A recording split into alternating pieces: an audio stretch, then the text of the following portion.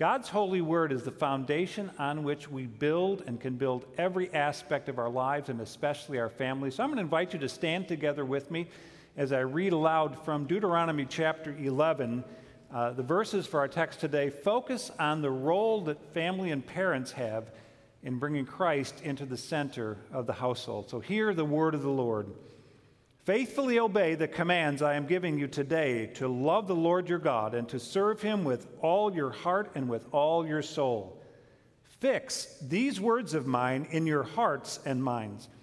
Tie them as symbols on your hands and bind them on your foreheads. Teach them to your children, talking about them when you sit at home and when you walk along the road, when you lie down and when you get up. Write them on the door frames of your houses and on your gates, so that your days and the days of your children may be many in the land the Lord swore to give to your ancestors, as many as the days that the heavens are above the earth. This is the word of the Lord. Thanks be to God. Please be seated. I'd like to invite you to pray with me one more time today to present ourselves before the Lord, to ask him who inspired these words to be written. He spoke them verbally to Moses, that he might grant to us understanding. It's just the work of the Holy Spirit. He likes to help us understand what God is actually trying to tell us, and then let's pray that he helps us to live those things out. And pray for me as I share these words today, that God will enable me to share them in a way that glorifies him. Let us pray. Precious Father, we thank you that you're all of our Father. Through Christ, you've brought us into your family. We thank you for these words we consider today in your holy word. These words are living, they are active, and they are powerful by themselves. May they come into our hearts and our minds this day and transform us, and may your life become more evident and present in our hearts and in our homes, we pray. In Jesus' name, amen. Amen. Well, we're in the middle of a short series on the topic of home, the importance of building faith in our homes, not just in our community or out there someplace, but learning the skills and techniques and the guidelines that Scripture gives us about how to build a faith-centered household. And today we're going to talk specifically on how we can build practices into our daily and weekly lives to accomplish that. I grew up in a great family, marvelous parents, both mother and father, and I had 4 siblings. We had a great time together, and we had at the center of our living space, in our living room, right in the center of our home there, prominently located on a coffee table right there, which we saw it every time we went inside our house every day. A Bible looked a lot like this, big, leather-covered, heavy, prominent, and there it sat, right there. The problem was, I can only remember 2 times in my entire life that either of my parents ever opened that Bible, or that I did for that matter, and read anything or taught us anything out of there. It had a Bible had a central place in our house, to be sure, but it was never at the center of our family life.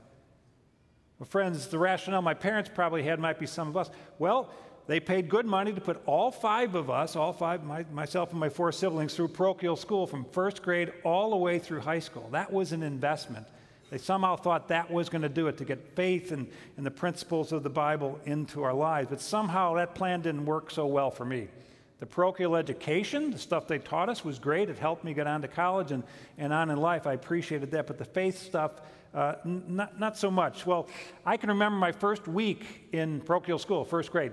It was still summer-like outside. And, I really wanted to be. I'm staring out the window in class and wishing I was outside playing, because it felt like summer. And I was just imagining climbing a tree or playing baseball or something. Meanwhile, the teacher was calling on me, and I wasn't paying attention. Well, her response to that was really gentle. She came and took me by the seat of my uniform pants and dangled me out the second-story window. I'm not kidding. There was a concrete sidewalk below, kind of held me there for a second and said, if I catch you looking out the windows again, I'm going to drop you the next time. Well, that accomplished a couple things for me. I never looked out those windows again, and it instilled the fear of God in me, to be sure. But as for loving God, learning to love him, I more often goofed off in church. We went to church. I wasn't really listening. I wasn't dialed in. I didn't have Christ at the center of my life. And so I went to church and kind of goofed around. I remember one Sunday, my dad brought up a spiritual conversation on the way home from church. We all piled into the station wagon. And he asked me particularly, because he knew I wasn't paying attention. He said, so what did you think about what the pastor said up there? And I'm like, He goes, that's because you weren't paying attention. And then he said, if Willie Mays was up there, would you have been paying attention? I couldn't argue with it. I said, well, of course, Dad. I love Willie Mays. He was the greatest ball player of that time. Everybody wanted to get his baseball card, and I finally got one. I remember where I was at the Jewel parking lot. I opened it up, that little piece of gum's in there, and there's Willie Mays. I'm like, yes. I wish I still had it. I could probably pay for a car or something with that. And my sister Karen, who is 6 years older than myself, and my younger brother, 8 years older than him, would take us to church sometimes, and she wanted to make church more fun for us. She knew how boring it was for us, so she would take us up into the choir loft. Above, we don't have a choir loft here, but above the sanctuary is a choir loft, and we would make a game out of tearing up the bulletin in small pieces and dropping pieces of paper over there, and if we could get them to land on people's heads, we got 2 points, okay? I'm not suggesting or recommending that behavior. I'm just telling you, I was goofing around in church. I was not serious about my faith as a young person. Got to high school, at a parochial school also, and there they had religion classes every day. I got kicked out of religion class for goofing off too much. It was so much fun, I goofed off, that the person leading that class, the brother, he just said, you're just going to the library for the rest of this year, and you're just going to read books. And he gave me a Bible to read, but didn't do much good either.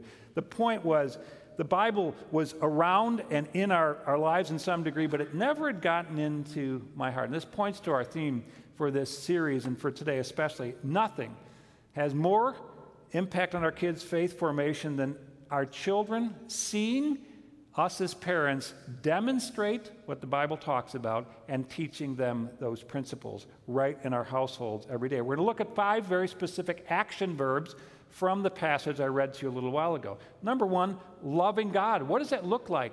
Loving Him with our whole heart and soul and mind and strength. What does that look like as parents? Because we need to be in that place if we're going to be able to help our children. Secondly, to fix or to fixate in our minds and our hearts the things that God has taught us. Thirdly, teaching. What does it mean to intelligently and intentionally teach our children what we have learned from God in a way that they can understand it and apply it in their lives? And then how do we talk about God all day, every day? That's what the passage says here. When you get up in the morning, when you're walking around, when you're having dinner, when you're going to bed, talk about God all the time. We talk about all kinds of things, but how do we get more conversation about spiritually important things going on? We're going to talk about that. And last but not least, how do we put this into practice in some very specific ways? Well, friends, I want to start by saying this. There are no perfect parents in this world. Your parents weren't perfect. I know you think they were, but they weren't perfect. If you're a parent, you're not perfect either. And I got this other revelation this week. There's no perfect children either. Okay, we're all flawed. The whole point is God is trying to help all of us grow from our currently flawed state. Sin is what the Bible calls that, into the image of Jesus in a lifelong journey. So we need to all of us need to cut each other a whole lot of slack in this process and allow God to work His purposes into our lives. But when it comes to parenting, very few people I know actually took parenting classes. I remember when my wife was pregnant with our daughter Julie many years ago, and we took Lamaze classes, the physical part of it. She learned how to breathe, and that was going to make her feel better. I'm not sure how much good it really did, to be honest with you, because I was there in the birthing room with her, but she kept doing it till she got a sore throat. She learned that part of it. We learned how to take care of the baby. But parenting, in a spiritual sense, is something we all kind of have learned on the fly, right? So you have good intentions, you get married, you're thinking about it, and you have children, and all of a sudden life gets really complicated. You have one child and a second child, and my parents had 5, and that's a prescription for probably chaos, and some have more than that. We just figure it out, or we try to figure it out. Life's so busy, we've got to work, we've got to provide for our families, we've got to clothe them, we've got to get them to school. All this stuff's going on, and meanwhile, figuratively speaking, that Bible's still sitting there, not being accessed. Life's hard, it's busy, so we've got to be really intentional about this if we're going to do what God's asked us to do. And be intentional about accepting the fact that maybe some of us have been a little bit absent on this. Maybe we've got some ground to catch up on, and that's okay, because it's a lifelong process. Sometimes we as grandparents are doing a lot of the things we wish we had time to do when we were parents because we've retired or we have a less complicated schedule, so we have that quality time, and that's great. God's intention, the communities that God is speaking these words to in the Old and New Testaments, they all lived. The families lived together. Parents, grandparents, great-grandparents. They all lived, a lot of times, in the same household. So there was a connectedness. Now we get separated by distance and people moving away. But friends, it's never too late to start. As it's been said in an ancient proverb, the best time to plant a tree is 20 years ago. The second best time is today. We can always start from where we are today and pick up the ball and run with it down the field in these purposes of God. But God in his infinite wisdom has assigned all parents the task and the responsibility to teach and raise their children in the Christian faith. This is a command of God, by the way, not a suggestion. It's there as God saying, "This, you shall do this. This is my intention." So let's just consider this. Getting married is optional. You're free to do it or free not to do it. Having children is actually optional as well. You're free to have children or choose, and some choose not to have children. But once we have children, teaching and training them in Christian values is no longer optional. It's commanded and required by God to do it because it's the primary responsibility he gives to parents. And the good news is those whom God calls to do something, he also equips them and empowers them to do it. A lot of us think parenting is so complicated, especially if we've been at it for a while, long enough to where we're seeing relationships not the way we hope to have them with our children, whether they're young or whether in teen years or adult life, and then it gets really complicated. But God's power is here through the scriptural commands and the desires he has for us to bring about the kinds of relationships in our households that allow for that kind of dynamic to happen. We're going to talk more about that today. But to get this in perspective, one of the methods that some parents choose is to try and control their children, to control their exterior behaviors, and that only produces challenge and difficulty for everybody. It's God's desire and his call for us to seek to influence and instruct our children, not control and manipulate them. You see, parents who seek to control children produce resentful ones who reject their influence, so they lose both control and influence. Those who seek to influence by loving faith will build the future leaders of the world. Author Jerry White, in his great book, Making Peace with Reality, observes that children learn best what they have transmitted to them through observing others around them, even more than what's verbally taught. So we ask us to consider carefully what it is that we want to be transmitting to the next generation, or as grandparents, 2 generations down from. What do we want to transmit through our lives and through our ways? Well, he suggests a few things we might want to be passing on to the next generations. First and foremost, a sense of destiny. The children are unique, they're special, that they can have confidence that our purpose for being on earth is significant. Secondly, like I said, having a sense of purpose, that God has a specific mission and call for every single human being in his family. No people are accidents, and everybody that's born of God and born into this world because of him has a mission that God designed them to fulfill. Thirdly, that will instill a sense of love, that love is the highest value, the most important thing, and that will be at the center of every Christian household. Fourthly, a sense of security. In a world that's filled with war and anger and frustration and fear, that there's a place that our homes can be that sanctuary, that place of refuge, a safe place to share, to experience life, and also to bring our troubles and our concerns. Fifthly, to instill within our children a sense of hope, a positive expectation in a world right now that's getting more and more negative and confused. And last but not least, a sense and a desire for godliness that will instill and inspire our children to have a passion for God and a passion for the gospel. Proverbs 22:6 puts it this way: train a child in the way that he should go, and when he is old, he will not turn from it.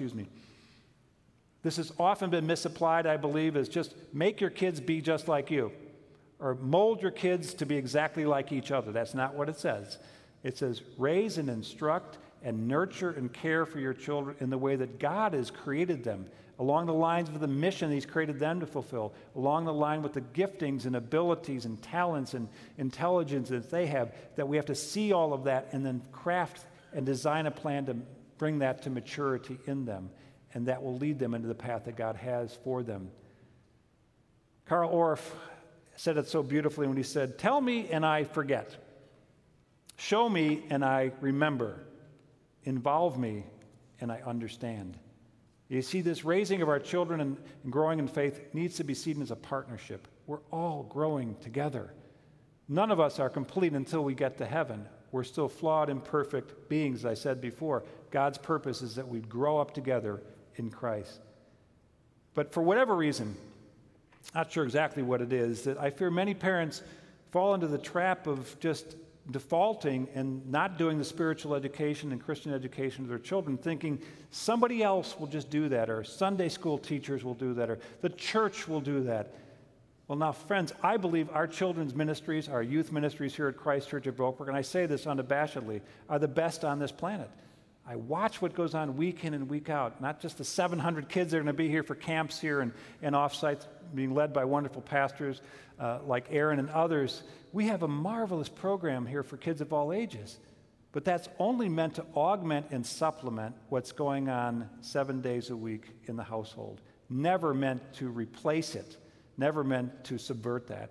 God intended in the home that we'd be talking about and building faith in our children. I'm going to come back to the one thing the passage said to us and read it in a different translation. For us as parents or grandparents to be able to transmit, not just dictate to our children things, we have to actually know God's word really well. We have to be developed in our spiritual life really well. So back to the passage in the Message translation in Deuteronomy 11, it says, place these words on your hearts. Take to heart what God is saying in the scripture. Get them deep inside you. Tie them on your hands and your foreheads as a reminder. Now that we've got Apple Watches and small devices, we can actually have God's word on our hands and in our places that we didn't used to be able to have them technologically. And then it says this, teach them. Once you understand them and know them or living them out, instruct and gently guide and teach your children these same things. Understanding how hard it was for you to learn them and how hard it was for you to begin to apply those things in your life. Not to expect immediate change just because I told you so. I told you not to do this. No, to understand how hard it is for us to grow and change. It'll help us instruct our children more gently. Then he says, talk about these things wherever you are, sitting at home or walking in the street.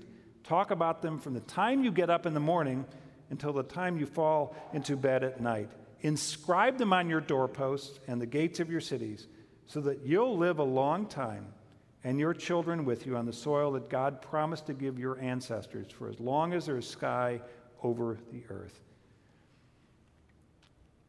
I need to say this very gently but also very clearly that, friends, we live in a time in human history when our children are being bombarded with information, disinformation, false understandings, flat-out lies about things in life, and especially when it comes to spiritual things. At no point in human history could young children just open up an iPad and suddenly be online and being bombarded with such a plethora, a wide range of misinformation that they're so easily confused. It's high time that we step up our game and recognize the world that we live in and take back our homes. Take back the education of our children in the Christian faith. It's not going to happen by osmosis. We've got to be especially vigilant when there's so many strains of variation. Our culture is not going to change in the direction of what we hope it will someday unless things are changing in our Christian households. We are called to be the light of the world, but it starts with us as parents and grandparents inculcating these things into our children and not expecting the culture or the school or some other place to accomplish that for us. But friends, this requires some time and preparation. A lot of us focus on getting better at certain things. This time of year, a lot of people focus on getting better at golf. I gave up on that a long time ago. Now I just decided to do it for fun because I'm not going to be that great at it. It's just one of those things.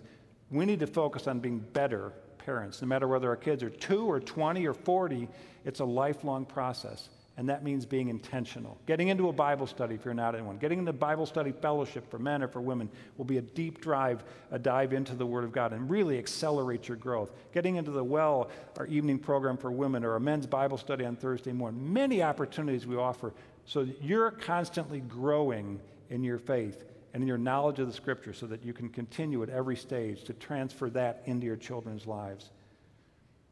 So what does this teaching look like? Does it mean having a chalkboard in your living room and drawing out charts and doing theological discussion? No, not exactly. The Amplified Bible translates Deuteronomy 11:19 this way. He says in this translation, "You shall teach them diligently to your children, intentionally, knowing what you're talking about, knowing a plan to do it, and then impressing God's precepts on their minds," so intellectual education, "and penetrating their hearts with his truths, teaching them in such a way as they actually get it and understand it. Not like you see it, but in a way that they can better understand it. And then speaking of them when you sit in your house and when you walk along the road and when you lie down and when you rise up." This means bringing Bible messages down to your child's level of understanding at every stage of their development. So to help me when I was raising our kids, I brought a couple friends along here to illustrate. These two guys, this is Fuzzy Bear and this is Bun Bun. These two knew the Bible really well because they taught Bible lessons to my kids starting 30 plus years ago every night.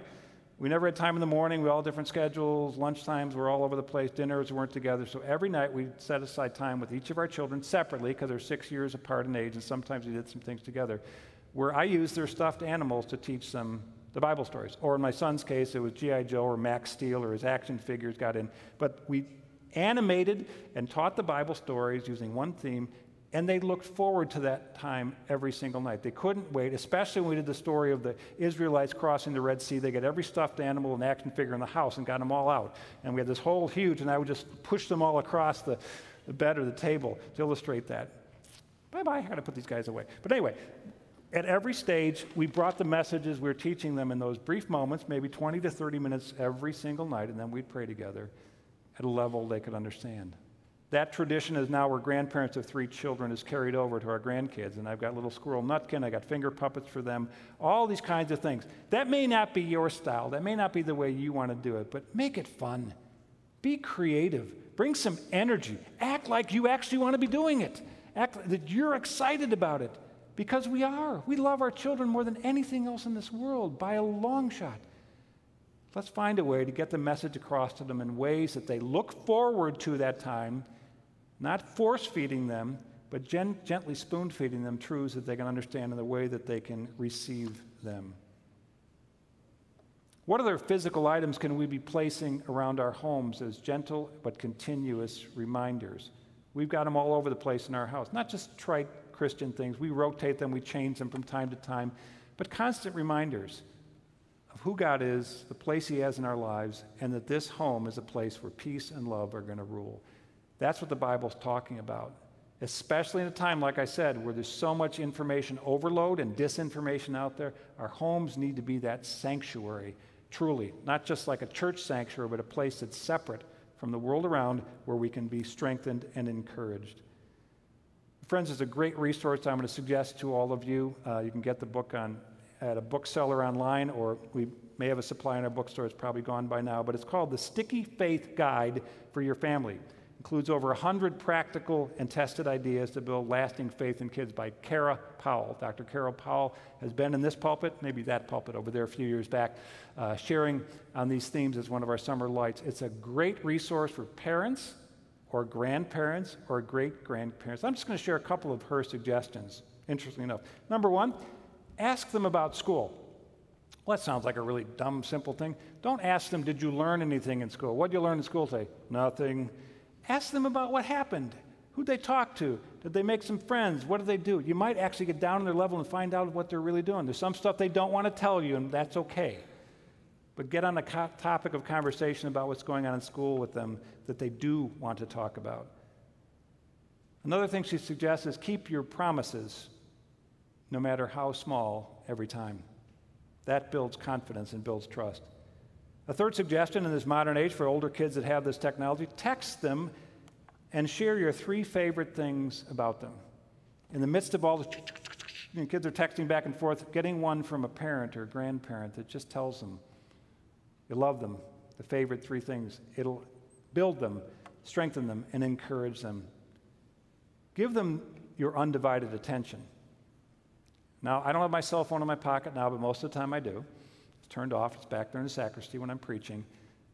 But you know, when you're with your kids, they're doing this, or they're on the phone, or they're on their computers, or on their devices. And if you're talking to them and you're looking at the sports scores, they're just got to check the Sox score. Oh, they lost again. No kidding. Or the Cubs score. They're winning again.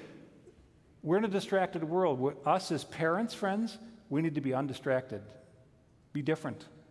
Be there, listen, and let nothing come in the way of that. I love that idea. You can also ask them how you can be praying for them, and then take the moment to pray for them. I suggest that on a daily basis. And then a week later, ask how that situation worked out. Follow up. That means taking some notes, careful notes on your prayer list. I like this one.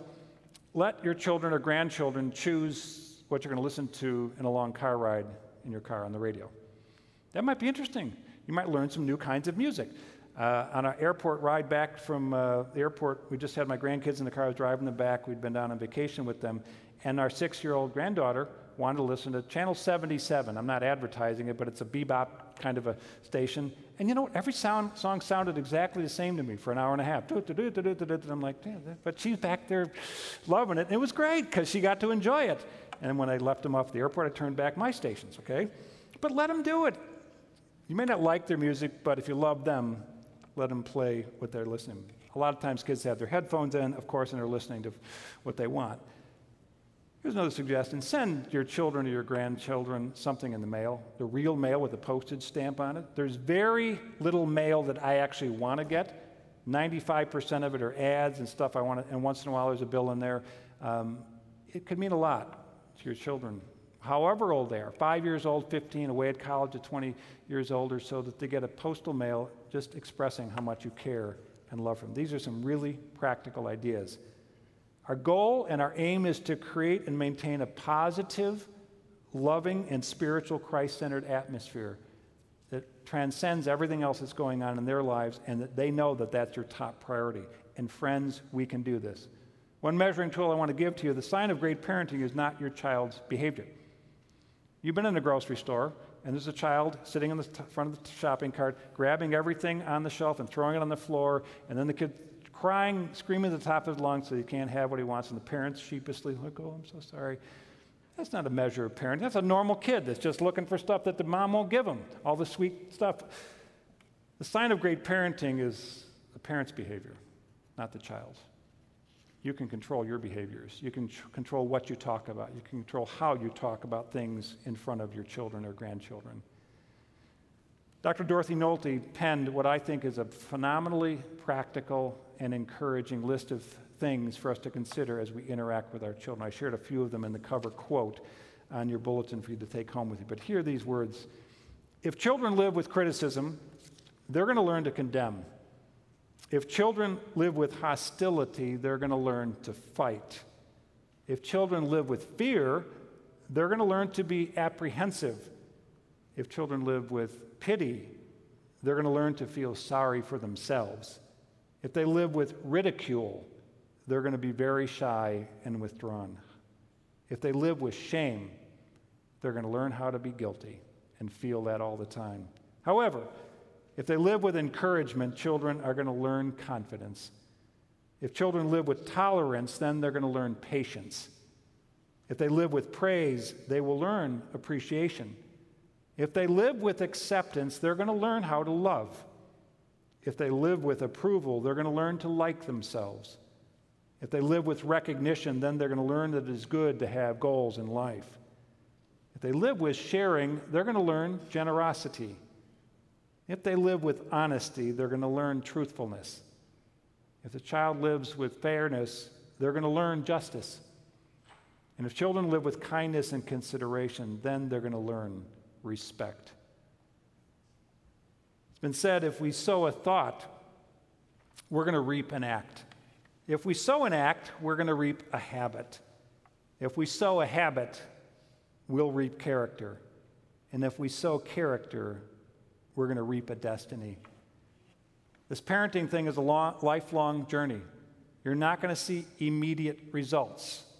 It might take months or years or even decades before you start to see the harvest. But if we're sowing into our children's and our grandchildren's lives these kinds of values, teaching them that God loves them, that God has a plan for their lives, God created them for a divine purpose, we can build, and what we're going to reap is a destiny. Our children have the sense of they matter in life, their life matters to others, and they're going to hold themselves differently even amongst their peers. And when people ask why, they're going to say, because I know who Jesus is and that he loves me. Dr. Ken Lehman, not Ken Lehman, who's one of our pastors, I think he may be present here today, but he developed what he wrote, which I think is very profound, a child's 10 commandments to their parents. We know what the 10 commandments are in the Bible, in the same book we've just been reading out of in Deuteronomy. They're echoed out of Exodus. But here's a child's 10 commandments for us to consider as parents and grandparents. First commandment, my hands are small. Please don't expect perfection when I make a bed, draw a picture, or throw a ball. Secondly, my legs are short. Please slow down so that I can keep up with you. Third, my eyes have not seen the world as you have. Please let me explore safely. Don't restrict me unnecessarily. Fourth is housework will always be there. Amen to that, right? I'm only little for a short time. Please take time to explain things to me about this wonderful world. Fifthly, my feelings are tender. Please be sensitive to my needs. Don't nag me all day long. You wouldn't want to be nagged for your inquisitiveness. Treat me as you would want to be treated. And sixthly, I am a special gift from God. Please treasure me as God intended you to do, holding me accountable for my actions, giving me guidelines to live by, and disciplining me in a loving manner. Seventh, I need your encouragement, but not your praise to grow. Please go easy on criticism. Remember, you can criticize the things I do without criticizing me. And eighth, please give me the freedom to make decisions concerning myself and permit me to fail so that I can learn from my mistakes. Then someday I'll be prepared to make the kind of decisions that life will require of me. Ninth, please don't do things over for me. Somehow that makes me feel that my efforts didn't quite measure up to your expectations.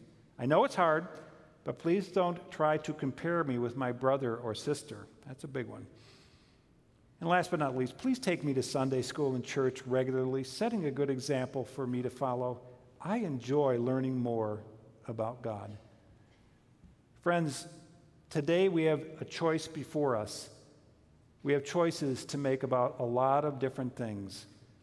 God's desire that through us as Christian parents and grandparents is very much summed up in the very last book of the Old Testament in Malachi, where he says this.